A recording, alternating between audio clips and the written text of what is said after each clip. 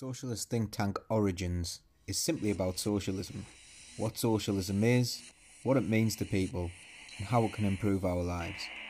We speak to people from a variety of backgrounds, both well known and unknown, to find out what they think socialism is and develop the ideas around socialism.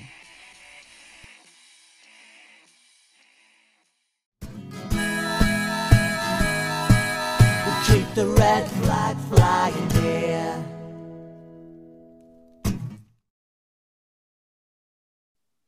Hello, welcome to Socialist Think Tank. Today I am here with Scott Robson. Hi, how are you, Scott? I'm very well, thank you. Thank you very much for having me. Oh, it's an absolute pleasure for us to have you on. So I'm just going to go straight into that big question that we often ask, which is, what is socialism to you?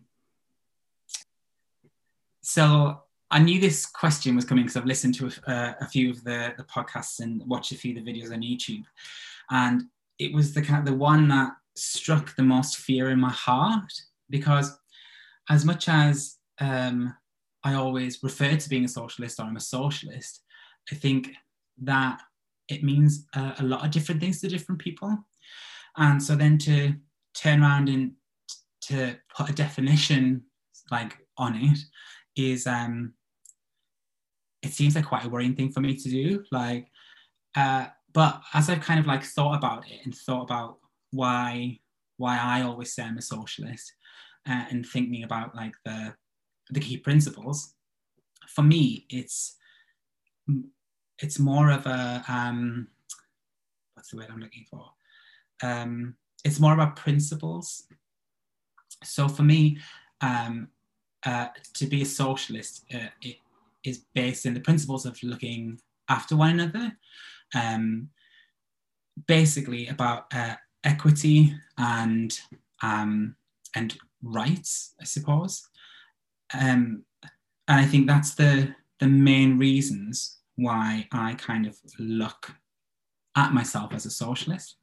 And I think it's because the word social in itself, and then to kind of equate that to other people and how I treat them and how they treat everyone else. Now, it might be a very kind of narrow-minded view of what socialism is, because it's such a huge thing altogether. But I think the most honest answer for me is that if you're a socialist, it's about not putting yourself forward all the time before everyone else. It's about actually taking a second to think about how everyone else is feeling as well, in either a specific moment or of time. But yes, that's what I think of, or the imagery that it stirs for me when that question is kind of asked. And it's definitely about looking after everyone as best as you can. Now, obviously, I realize that you can't take care of everyone all the time, in the kind of physical sense. But yeah, it's definitely about at least being mindful and thoughtful, caring towards everyone else in society. However you look after yourself and your immediate family and friends and stuff like that, why can't you treat everyone like that? And I just think that just generates a really nice feeling and a really nice image in my brain, for everyone to treat each other with kindness, respect, and go the extra mile for everyone. See, for me, that's a really nice definition, and that's something I think a lot of people could relate to, especially when you kind of see this media image, or a lot of the time, you'll have very right-wing YouTube channels basically describing socialism as evil. So what do you think when you see those representations of socialism as being sort of a really negative thing? So in my work, so I used to be a bar manager until very recently, and obviously COVID sorted that wasn't a thing. But there was a person who used to come in who's I love to death, politically run, very different ends of the scale. However, over the time of me working there, we kind of found this really nice kind of middle ground where actually we could voice each other's opinion and we talk about it, and we could discuss things that actually I didn't like or didn't support, and he didn't really like or didn't support, but we could talk about it and question each other and have a really lovely conversation about it. However, his nickname for me was the commie. And he'd always, when he was coming through the door, he'd shout for the commie. And I think that's obviously a trope by the media, because it's a way of discrediting something. And I feel the reason that they go so ferociously for kind of the left, or for people who identify as socialists, is because I think it scares them. And if they can discredit, or at least kind of stop people from paying attention to that for a little bit of time, then it kind of helps their kind of regime carry on. It's kind of like, there's a program I watch, and they were doing a political sketch thing in it, and one of the contestants kept just going, "Look over there," and that's exactly what it is. It's just a diversion tactic.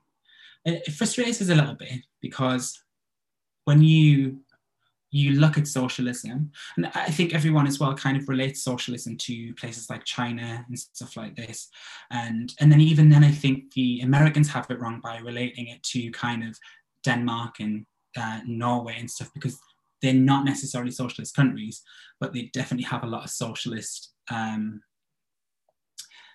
methods and stuff in place. It frustrates me when people refer to it like that, because I think actually it's a really pure thing in its essence. And when people kind of say nasty things about it, or try and discredit it, and try to get people to turn away from it by referring to it as things that it's not, is sad, because I think realistically, I think that there's a good place between where these people are coming from and where socialist people are coming from. There's some kind of middle ground there that does exist, but where they're so busy saying, "No, get away, you're terrible, you're terrible, you're terrible," that we're not even ready to explore what we could do together.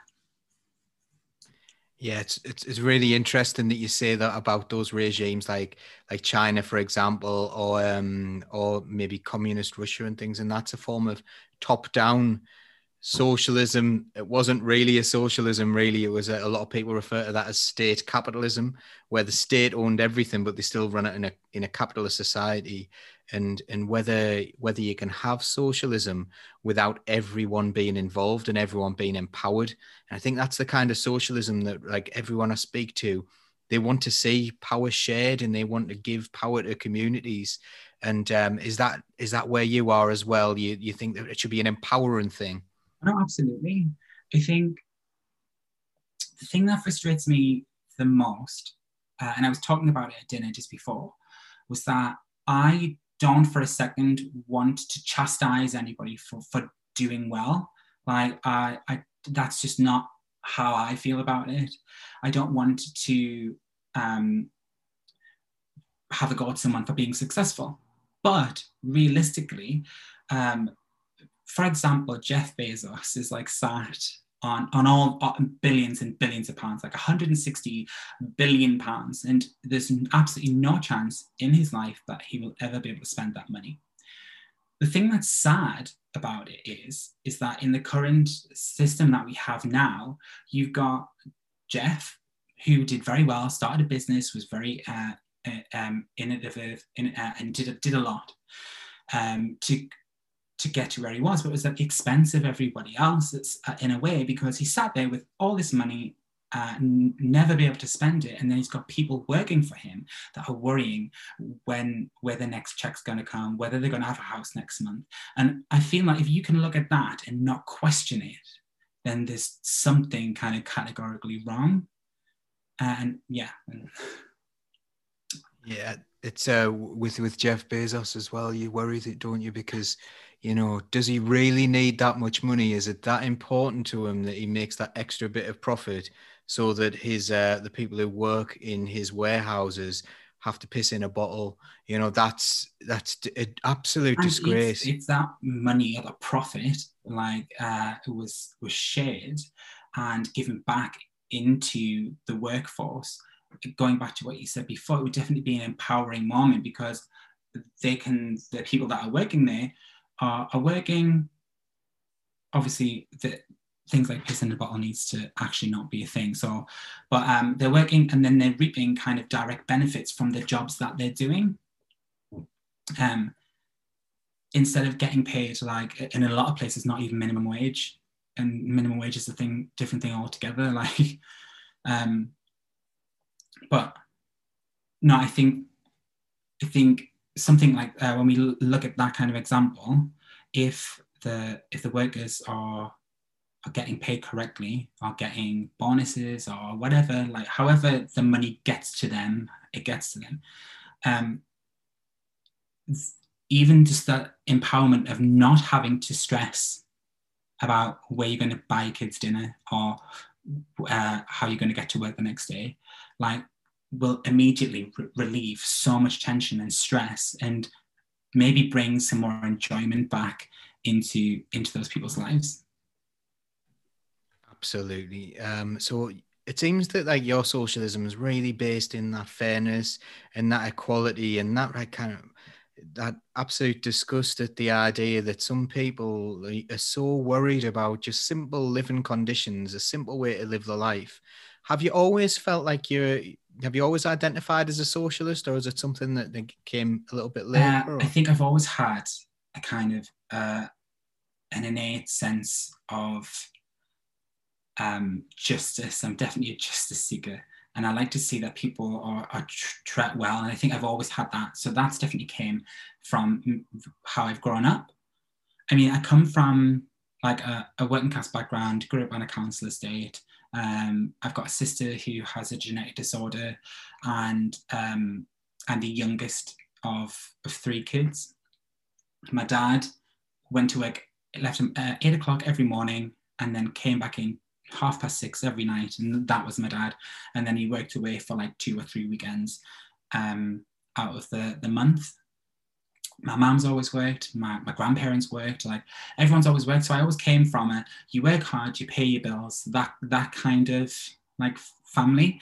And I would think actually they were probably a little bit more centrist, probably a little bit more right centrist, especially like in the 90s in a council estate in Holborn. And I think when I grew up, I moved to London when I was 18. I lived in London for 4 or 5 years, and then I worked on a cruise ship and I traveled the world for 5, 6 years. And I think it was actually moving to London and then onwards that my focus started to shift to loads the possibilities that I had around me, and then meeting all different people from all different walks of life. And then actually one time when I was in Brazil, I was in Salvador, and in Salvador they have like an up city and a down city that's connected by a lift, and there's sewer grates underneath where all the homeless people live. And there was a woman who was in her 80s, and she was begging for money, but she was so thin and malnourished and sad, and no matter how much money I give her, the very little that money that I give her could have done, apart from buy her dinner and stuff like this. But I just felt like she'd been left behind, and I felt so lucky then to be from Europe and to be from the United Kingdom. But then when I came home, I kind of realized that that was happening here, and it was a bit more insidious. And obviously there were people living on the streets, but the volume in Brazil was scary. And I recognize it's not like that to that extent in the UK, but it's still definitely going on. And I just feel like these people have been left behind and no one really cares about them. And that's because we're too worried and too busy getting on with our day to give it a second thought. And I think that's slowly when I started to shift my mentality around that. Well, that's a really interesting story about Brazil there, and it's like heartbreaking, isn't it? The idea of an up city and a down city. So from that point of view, you're talking about how it's a little bit insidious here, and you don't quite see it, so it's not as blatant, I suppose. The gaps aren't blatant, but you see during the COVID crisis, you've seen people manage to be the homeless people the first time around were housed. And during the second lockdown, they weren't, and that was during the winter. So, like, is that like kind of more towards that? Do you think we're in danger of going somewhere like towards that Brazilian type city? Well, absolutely, and I think as well, when they were housed, the media then got on that as well and started going on about immigrants being housed. Realistically, I don't care where that person's from. If that person hasn't got a house and we've got the facilities to house that person, then let's do it. Like, why can't we give? What's wrong about giving someone a fighting chance? Like, we're not saying you personally have to pay their bills for the next year. What we're saying is that we've got the space that's available. We're gonna give this person the space, and then hopefully in a month, 2 months, a year, that person will be in the position that you are now, and they're looking on the situation of being out of it and getting through that. And actually, you as a civilian or a person should be proud in that the fact that you helped that person get there. Like, and that's what frustrates me. Everyone was kicking off and getting really aggressive, and it was actually a lot of the time it was xenophobia and racism. But when people say that we can't house our own, well, we can. We've just chose not to, and that's a sad thing. And a couple of years ago, I went to Liverpool, and bearing in mind I'd lived in London for 5 years, so this homelessness is quite rife in London.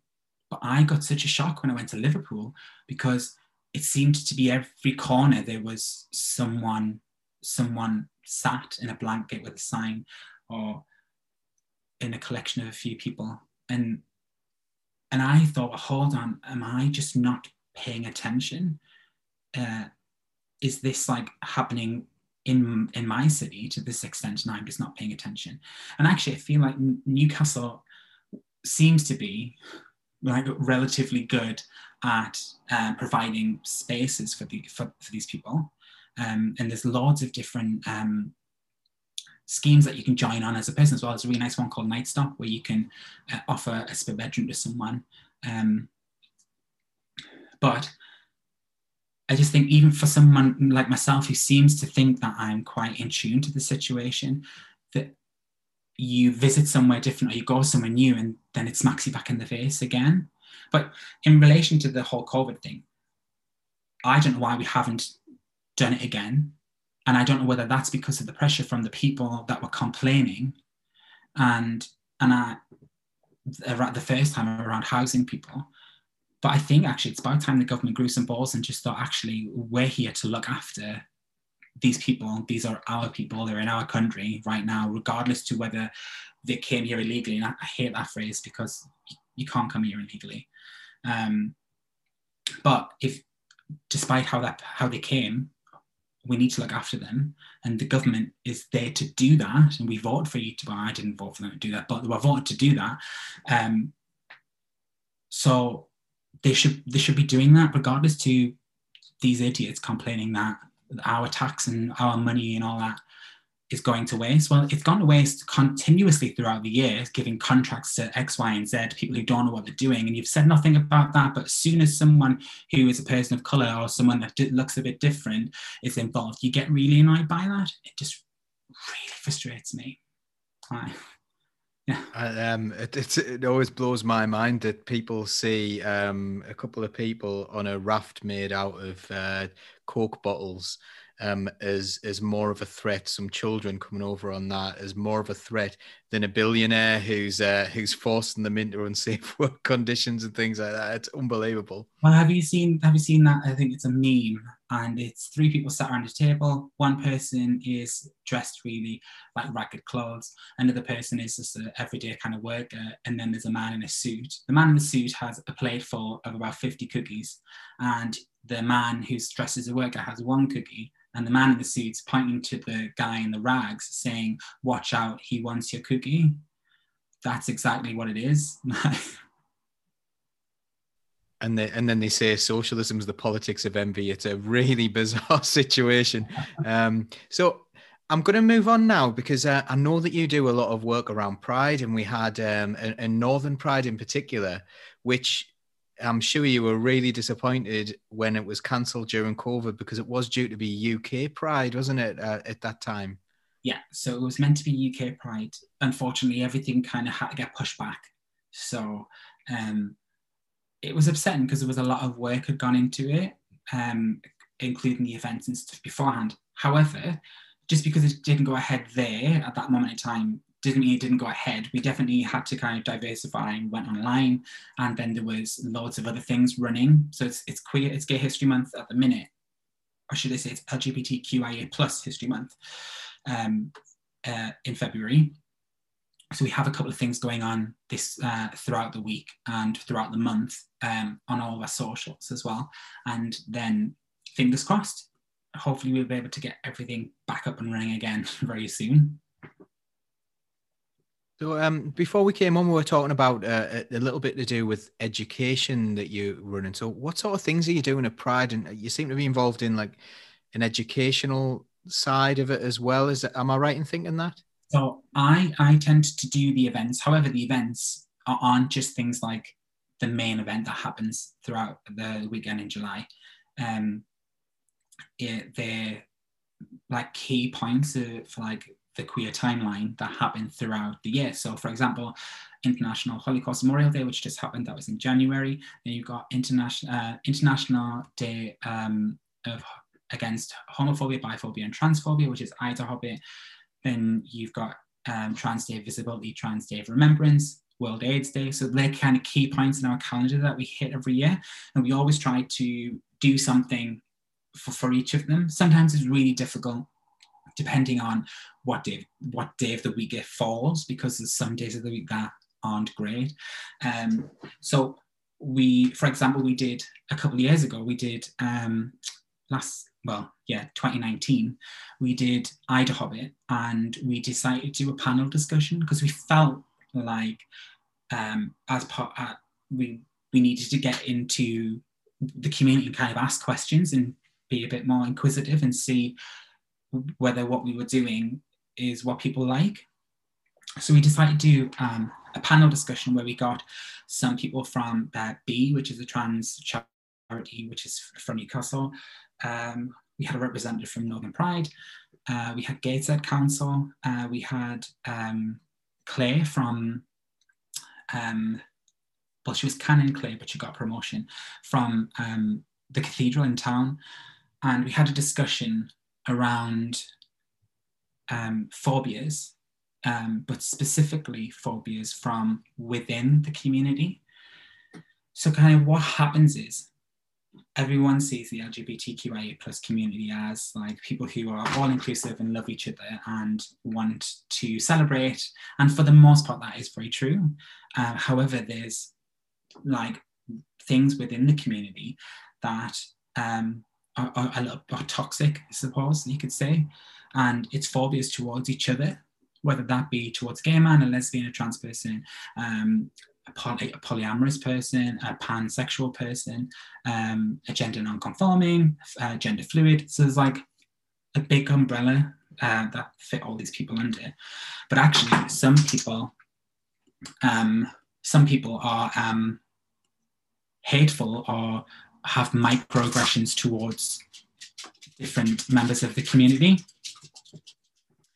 And so what we wanted to do was we wanted to talk about that, and we wanted to look at how people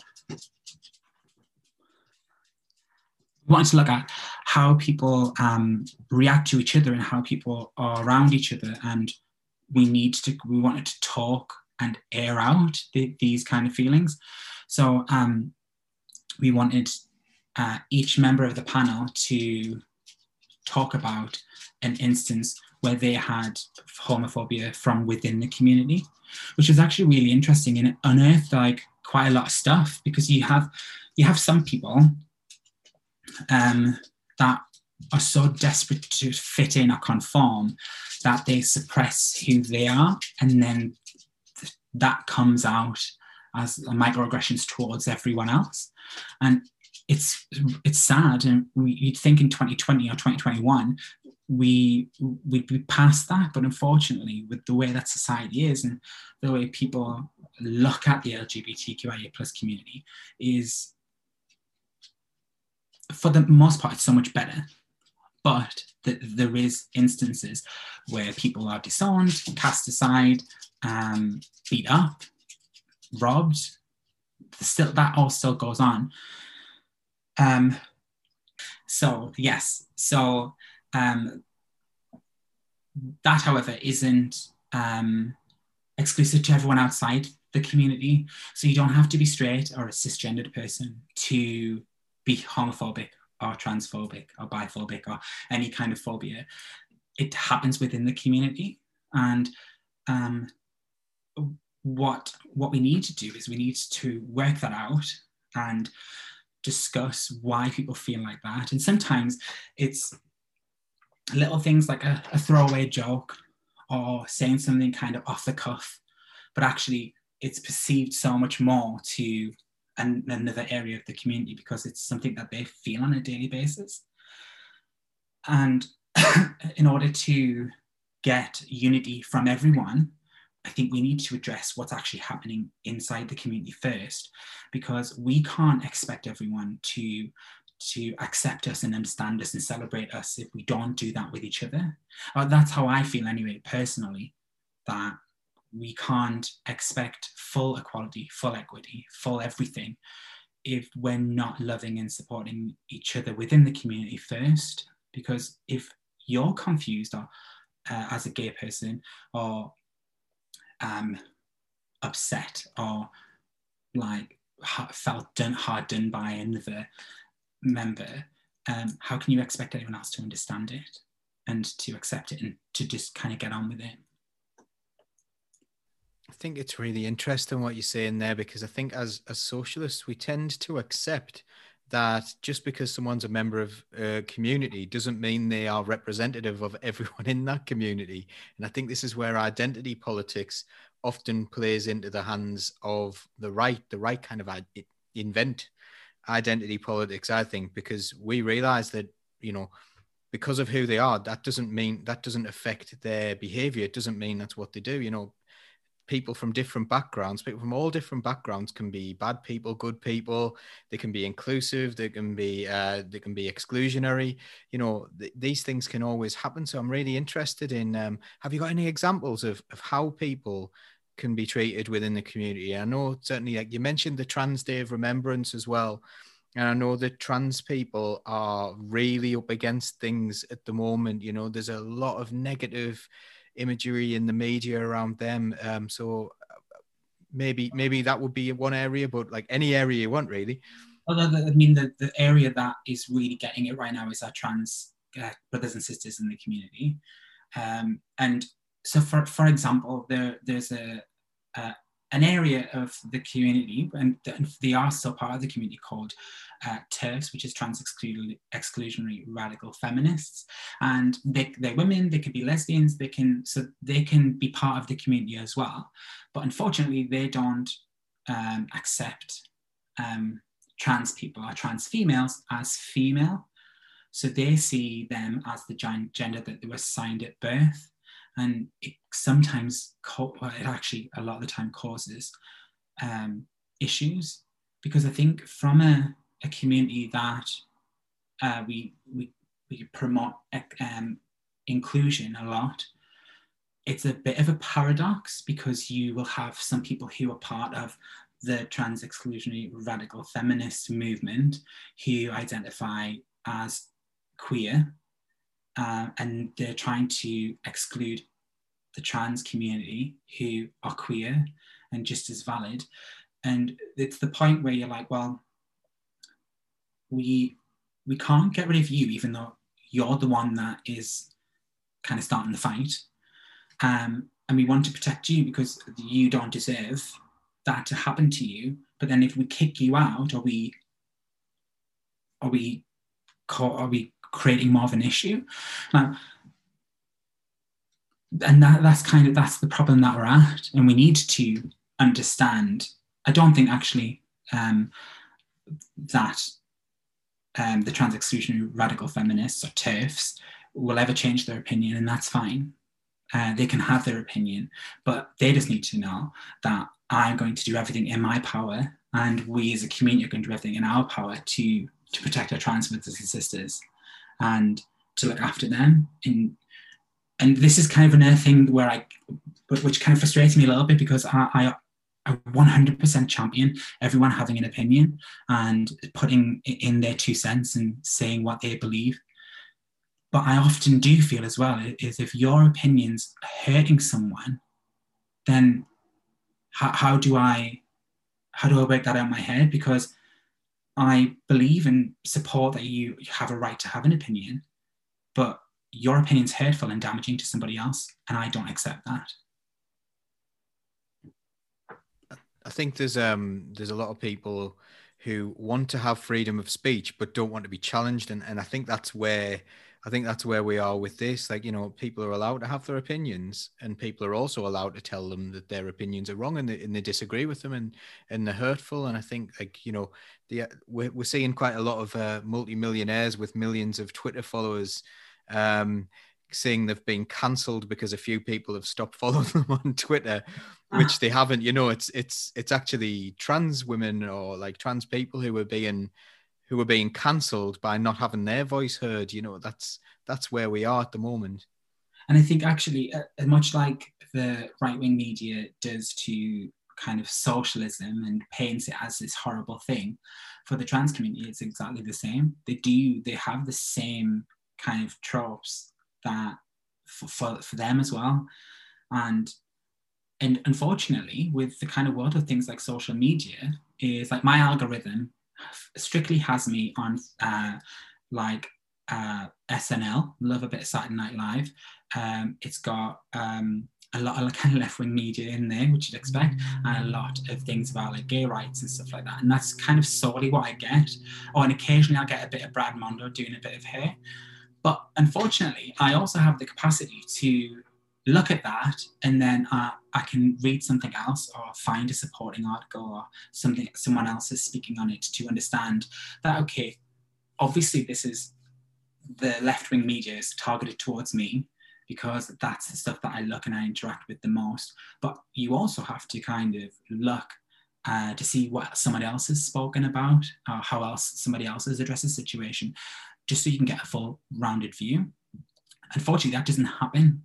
And people on both sides, you could argue, but on the right, will look at this stuff, feed off it, and it really generates this kind of hate inside and this like hatred towards everyone. And that's sometimes what the left or the right rely on, is creating these like horrible narratives towards the left to, like I said before, discredit them or make them seem less or make them look like horrible things. Do you know what I mean? Yeah, and I think one of the issues that we have is far too many people are taking one example of somebody's behavior, one person who does something, and like kind of generalizing that to the wider population. And like, so someone might say, this happened in a women's prison where someone identified as a trans woman and this happened.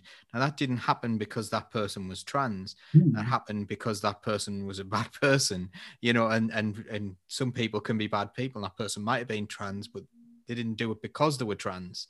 And I think this is far too often. And I think if you can use the narrative of like, well, would you, if a black person committed a crime, would you say that was because they were black? Well, no, of course you wouldn't. We're way beyond that as a society. Some people might still, but we're way beyond that as a society.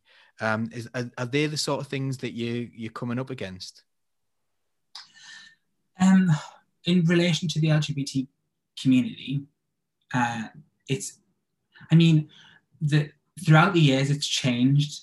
So kind of what they've ran with. So now they're definitely focused on the trans community and making people kind of, for example, toilets. There was the argument around toilets and saying that men were transitioning to go into a female toilet to touch people up. Now, just the notion of that's absolutely crazy. Like, to transition isn't just one day you wake up and you're like, oh, I'm whatever I am. Do you know what I mean? It's a very long process going from that person recognizing or understanding what's going on to them investigating it and then maybe going to speak to someone like a doctor, and then going from there. It takes a long time and it's stressful.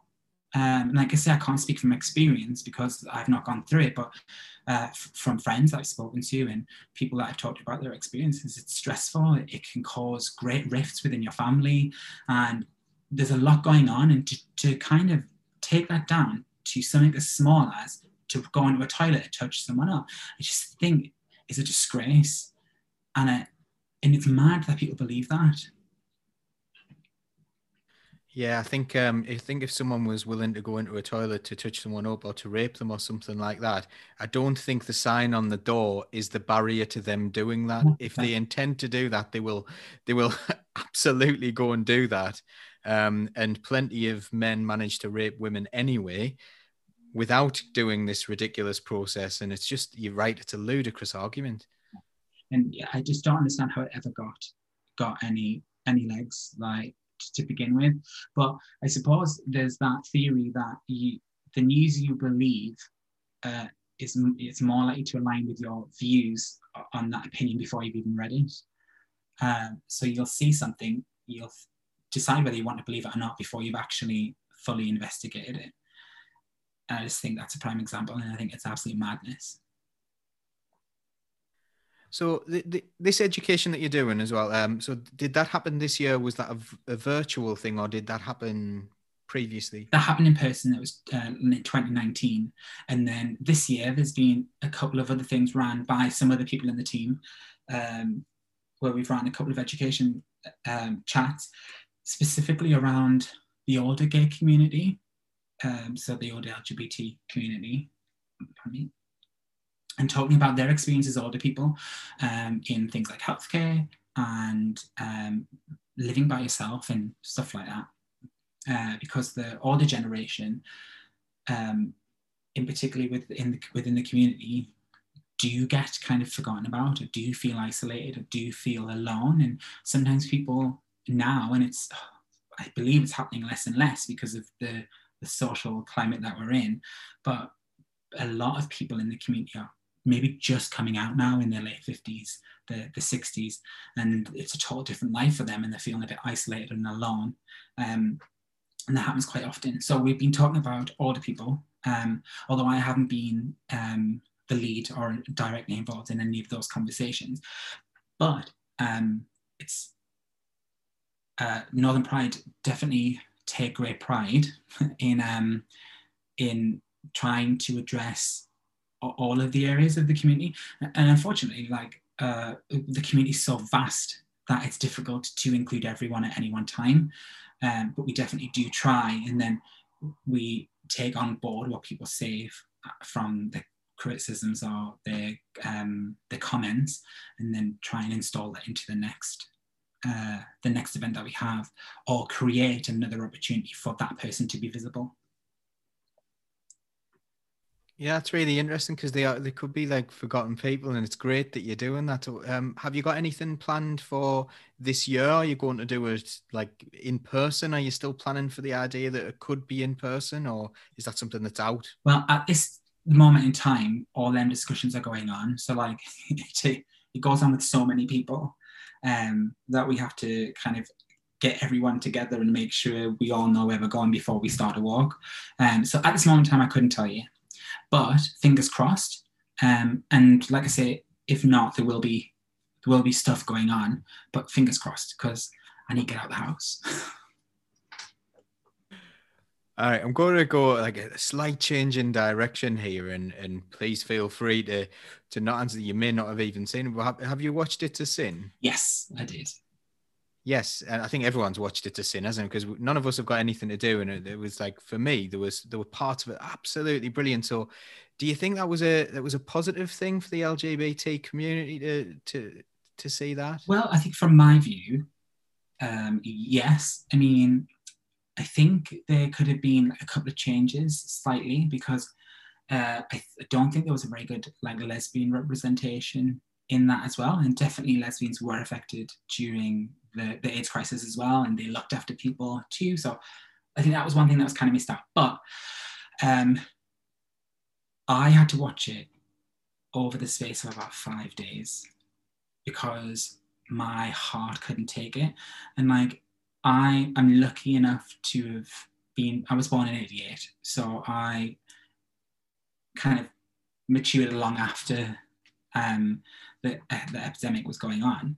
However, when I first came out, my mum was definitely terrified that I was going to have sex, get AIDS, and then die. And that was like a very real thing, even in 2007. So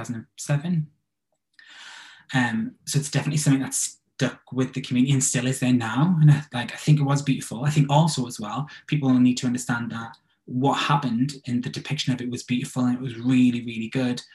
It's not the reality now. It's like a very different thing altogether.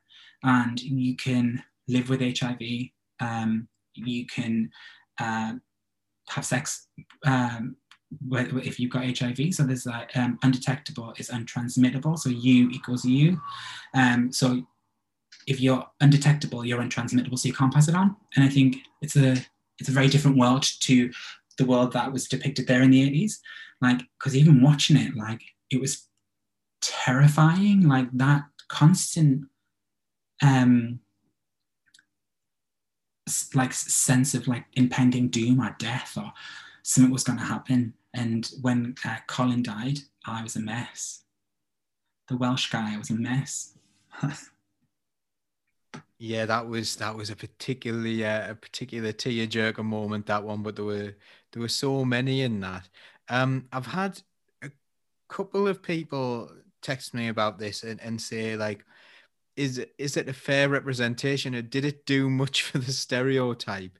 Because I've spoken to people about this who say actually, you know, far too often in the media, gay people are only represented on issues to do with gay people, whereas gay people have all the issues that everyone else would have. They have all the healthcare issues, they have all the job issues, they have all the work issues, but they're only ever asked to speak on a certain topic. And obviously we haven't done this today because we spoke long about socialism and we've had a section there, but like the idea that that gay people are defined by having a lot of sex, like there was a lot of that in there, wasn't there, in It to Sin? Do you think that's a problem, or are you absolutely fine with that?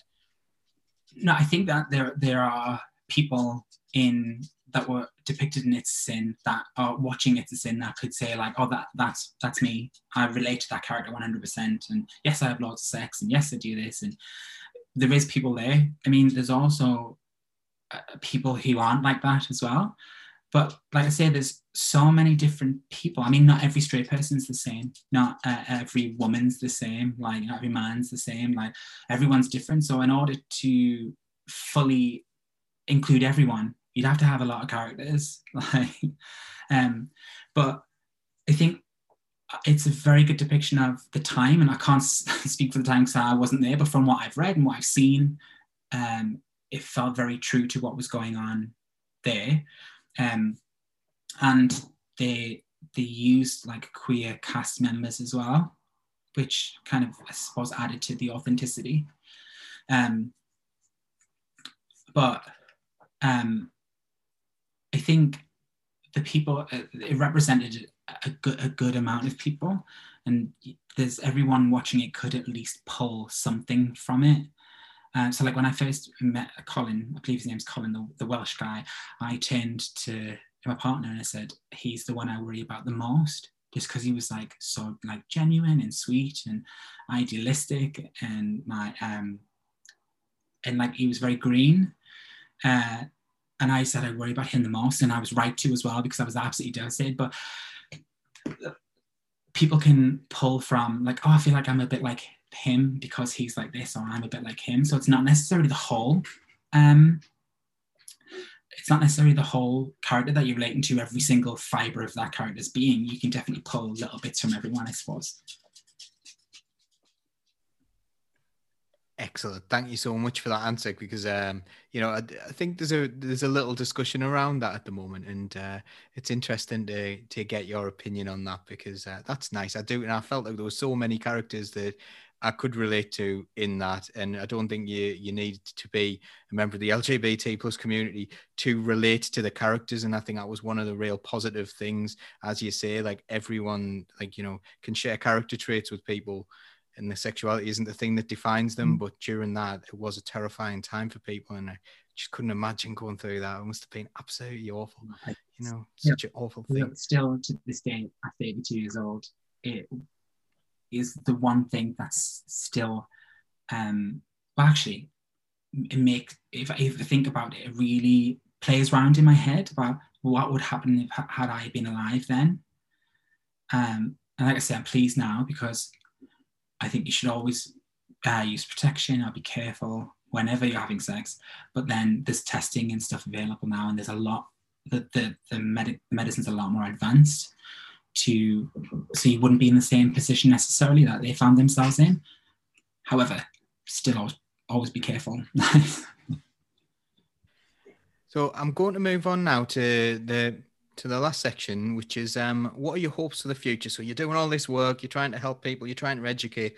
What do you hope to achieve? And, you know, like, what are your hopes for the future? What can we do? So what I truly want would take a long time to get there. What I really like is for people to stop judging people instantly when you see them, or based on a small, minute, like, part of their personality or their appearance, and to get to know the person, like, truly. I mean, you still might not like them, and that's fine. Like, however, at least you took a second and you took a breath, and you give that person a chance, because you'd be upset if someone immediately came and said, I don't like you. So I think that's what I truly like, and it's just for everyone to kind of stop making ridiculous kind of what's the word I'm looking for? So, like, decisions on people based on one small thing, and to just give everyone a chance. Because I feel like once you want to give someone the opportunity and the chance, then you can, like, feel it inside. Like, so when I was at work, someone would come in to ask us something, and I'd show them the table, I'd give them this, that, and I'd be chatting to them, and then I'd get this little feeling in my heart when I felt like I was doing something nice for them, and that's the feeling I want everyone to have. It's like a little buzzing just in your ribcage, and when you're, like, doing something or going out of your way, or, like, just offering someone something or giving someone a little bit of your time for a chat. I just want people to have more of that. And I know that might sound really small in the grand scheme of things, but I think it's a really lovely place to start. If you can have, like, a need and a want and a desire to help anyone regardless, I think that would just be really nice, and it'll ripple effect, like, to everyone else. So it's about taking those, like, small victories, and just a series of small victories to try to change minds, and I suppose hearts as well. Absolutely. Yeah, definitely. I think as well, like, the small victories are often the best ones. Like, and if you do small ones, you've got more time to get more. Whereas if you, like, focus on the one right at the top, you'll get there.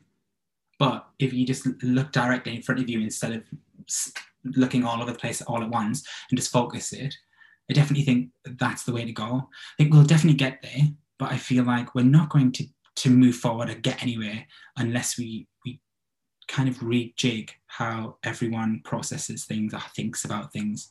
And I think that's the only way that we'll connect in that way, and potentially be fingers crossed, more of like a socialist country. But we need to rejig everyone else's brains, thoughts, minds first, because I feel like everyone is so busy kind of looking at themselves and how they're being affected as opposed to how their behaviour is affecting everyone else. Linking back in with It's a Sin, it's like it was Thatcher's mentality, wasn't it? That individualism, and everyone's an individual and you've got to be split up and stuff. But when you were talking about the ambition to do something small, actually, I think you'll find that a lot of people just want to do something small. And the weird thing for me is where someone like, you know, maybe a young blonde-haired child named Boris, Boris, is that his actual name? It was De Pfeffel's the middle name, isn't it? But it just decides that he shall one day become prime minister when he's a child. And I just think that's such a weird thing for anyone to think at any stage of life. I shall be prime minister. I shall be in charge. And, you know, I think those small goals are a lot more, you know, realistic. And why would someone have such lofty ambitions? Well, yeah, I mean, ambition is a great thing because ambition drives you forward. However, like I say, if you're looking at the end goal and just say I was 5-year-old and my end goal was that I wanted to be prime minister and I was just looking at that, I'd miss everything else that was going on because I'd be so focused on getting to the end. And like, ambition's great, and ambition kind of helps drive innovation and all that jazz. And but I think sometimes you just need to chill out and just like, what's that, sit back and smell the roses? You just got to chill out every now and again to just enjoy what's going on at this very moment. And I think actually that's where we're heading as well. I feel a lot more people, especially due to lockdown and COVID, are learning just to kind of just chill and enjoy everything a little bit more, because everything's going on and everything's up and down and everyone's stressed and everyone's like nervous and anxious, that actually people are just being like, right, okay, just for this moment in time, I'm just going to chill. I'm just going to spend some time with my friend or my kids, or, do you know what I mean, my parents, and just chill. Well, that's it. I think that's a really good message to end on there, because, you know, I think we do need to just enjoy each other's company, enjoy life a little bit. And I think everyone's looking forward to that time where we can do that a little bit more. You know, so maybe we're not out of it yet, but we're looking forward to things like that. Thank you so much for coming on, Scott. It's been an absolute pleasure to speak to you, and hopefully we'll be seeing more of you. Yeah, thank you very much for having me. It's been lovely. Keep the red flag flying here.